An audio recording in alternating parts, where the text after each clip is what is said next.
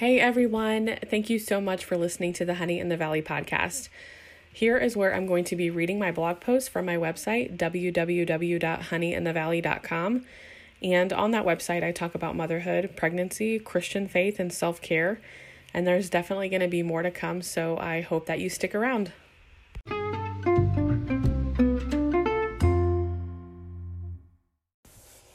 I hope that this birth story helps either you or someone you know who is planning on being induced but does not want an epidural. Let me start off by saying that if you've read or listened to my previous 3 birth stories, then you know that the epidural did not work at all for me for all 3 of my previous pregnancies. If you're looking for more details of each of these pregnancies, you can do so by going to my blog, www.honeyinthevalley.com, or by listening to the episodes on this podcast.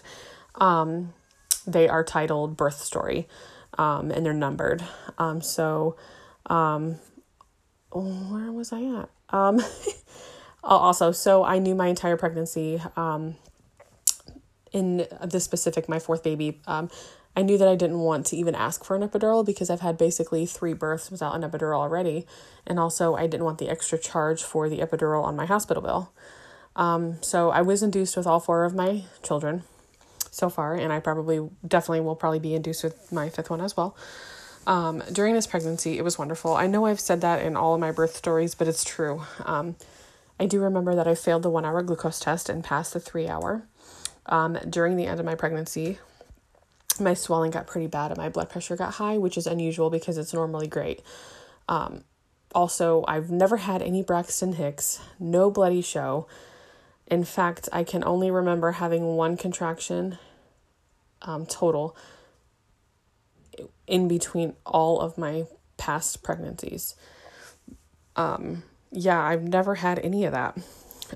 My husband and I checked in on my due date around 6 p.m. and it took a total of 3 hours to admit me. I'm not even kidding. And to get my IV started. By 9 p.m., the nurse came in and finally checked me for the first time, and she told me that I was almost a 3, and I was so excited. I'm pretty sure that that's the most dilated I've ever been before getting induced. She came back and told me that since this is my 4th pregnancy, my doctor felt like things may progress overnight, so they didn't give me Cervidil until 4 a.m. And Cervidil is that little, I don't know if it's like a square or what shape it is. I probably should look at that next time. But they, stick it up there, and it's supposed to help stuff happen. So at 4 a.m., I was checked, and I was almost at a 4. The Pitocin was started, and they did give me Cervidil. And actually, I think they did do both at the same time. I'm not exactly sure if I got the Cervidil first, which I know I got the Cervidil first. I think I did get that at 4 and then got the Pitocin later. But anyway, the Pitocin was started, and I officially started to have minor contractions. The contractions started out very manageable, and this was one thing I was worried about. And you would think that, being my 4th pregnancy, that I would, not be nervous or not have any worries or whatever, which, we all have worries as a pregnant woman. But for me, I was nervous about the labor for my 4th baby, and I don't really know why. But it was surprising because they started small. They started tolerable. They were manageable.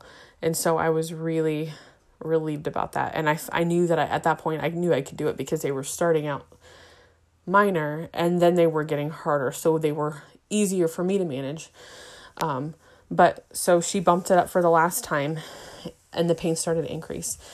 Upon my arrival, I had already told them about my past 3 experiences with epidurals and them not working. So the nurses didn't even offer it to me at all. And I wasn't even thinking about it at all because I knew in my mind it wasn't an option. I was so grateful for their support and so grateful for them not asking me. But my goodness, was it hard. So hard.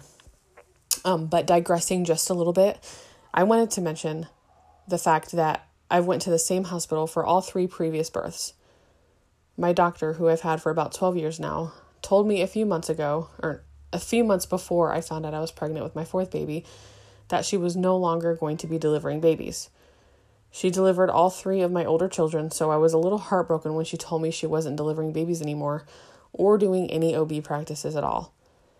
Anyway, so with that news, my husband and I decided we wanted to try a different hospital, one that had a hot tub in their birthing suite. I was so excited. Of course, I knew that it wasn't guaranteed. First come, first serve. We all know how that is. But I had a good feeling about it. Well, I jinxed myself because the night before, I knew that it was going to be a full moon the next day on the day of my induction. And I remember telling my husband, sweetheart, it's a full moon. I don't know if you guys know this, but I do work in the medical field. And I told him, I said, it's a full moon. I said, they're going to be crazy packed. Sure enough, about 4 hours before I was supposed to head in, they called me and said that they were completely full and that they had no room for me and that they wanted to reschedule for the next day. So I ended up asking them, instead of waiting another day, if they could get me in at another hospital, the hospital that I've delivered at the previous 3 times. And it just so happened that they could get me in. I messed up 1 second. Okay. Sorry. So it just so happened that they could get me in. So that's where we ended up going. Needless to say, at this point, I was pretty sad I couldn't labor in the hot tub. So I had to rearrange my thinking because I had already prepared myself that was going to help. So I told myself I would stay calm and do the only thing I knew how, letting my body do exactly what it needed to do. I breathed in through my nose and out through my mouth, which breathing is everything, and it really did help. Also, I stood up and held on to anything that I could, and that helped a lot too, right up until I couldn't physically stand up anymore because she was coming out. Also, we did not know what we were having for our 4th baby. So we have 3 girls. So we didn't know going in that what we were having. So as soon as I sat down on the bed, she was out within a few pushes, and within about 10 minutes, I remember all the nurses running into my room, and every time I heard the door open, I'd look over and would hope it'd be the doctor, but nope. But she finally came in, and she said I wasn't 100% effaced, but that I could push if I wanted to. And so, yeah, I pushed and she was out. Like I said, within a few pushes. And we heard the beautiful words, "It's another girl." So yes, we have 4 girls. And my heart was filled with joy. Overall, my experience was incredible with my 4th baby. I was a lot more nervous this time around than I think I'd ever been before. And I'm not sure why, like I said. But her birth was the best one yet. I recovered pretty quickly. I tore, but I didn't tear enough to where the doctors had to do anything. This was also the shortest labor that I've ever had, lasting a whole whopping 5 hours and 44 minutes. Of course, I'm sure due to being my 4th baby. If you've made it this far, thank you so much for taking the time to read my 4th birth story. Here are my 4 tips that I feel helped me out so much. I just want to say, first and foremost, if you're reading this and you know, or I said reading this because I'm reading something, my blog, obviously, if you're listening to this and you know or think you may be induced, or maybe you know somebody getting induced, pray, pray, pray. Throughout my entire labor, every time I'd have a contraction, I kept saying, "God, you are so good." Even though I was in so much pain, I was still praising him.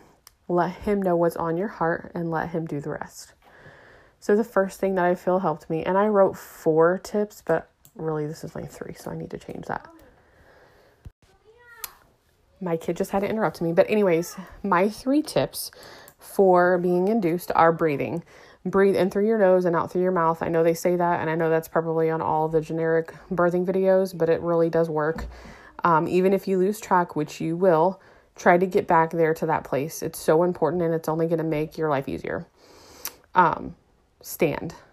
For some reason, even though my epidurals failed 3 times, I did not get up and walk. I was literally in my bed the entire time. So I stood up and I walked around and held on to stuff, like I said, and it really helped. And it even gave me some relief for a little bit because laying down hurt too badly. Like I said, I think near the end, I stood up for probably the last 30 or 40 minutes. And I stood up right until I knew that she was coming out because I couldn't take it anymore. And then I knew I had to lay down and get her out. But the Pitocin level. I know the 3rd thing is the Pitocin level. I know that all hospitals do things differently, but as far as Pitocin goes, start off with a low dose if you can. My nurse told me that she gave me the lowest dose possible, and since I was progressing on my own, she didn't have to give me any more. So basically, if you're on a low dose and you're not progressing, they're going to have to give you more, which could also make your contractions more intense. So that's something to keep in mind. But if you can, have a low dose. And I think she only had to, I know I said that she gave me a low dose and she didn't have to give me more, but I think she gave me a low dose, but I think she had to bump it up like one time, and that was it. So those are my 3 tips: breathing, standing, or walking, and the Pitocin level. So those are my tips. And I really hope that you enjoyed this podcast and this episode. Just thank you so much for listening. I really appreciate you. And share this with somebody who is going to be induced, or if you're going to be induced, these are great tips. And thank you so much. I hope you guys have a great rest of your day. Hey everyone, real quick before I end this podcast, I just wanted to say that I'm not putting down anybody who chooses to get an epidural. I don't want to make it seem like I'm better than you kind of thing. That's definitely not how I want to come across. This is just my story, and obviously my last birth, not asking for one is what worked for me.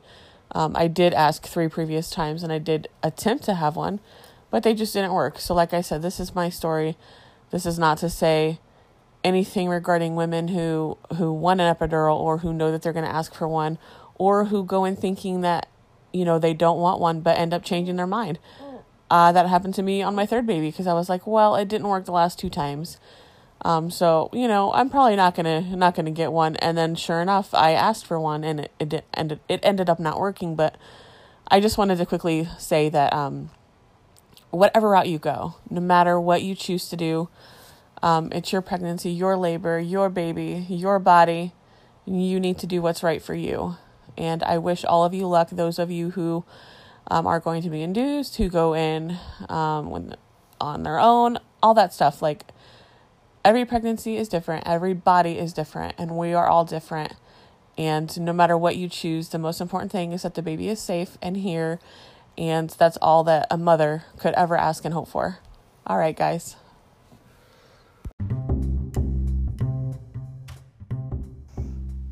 Hey guys, thank you so much for listening. I hope that you enjoyed listening to that podcast. If you did enjoy it, please subscribe to my podcast, and check out my blog, www.honeyinthevalley.com. You can also find me on Instagram and Facebook under Honey in the Valley. I would love to hear from you, and thank you so much again for listening.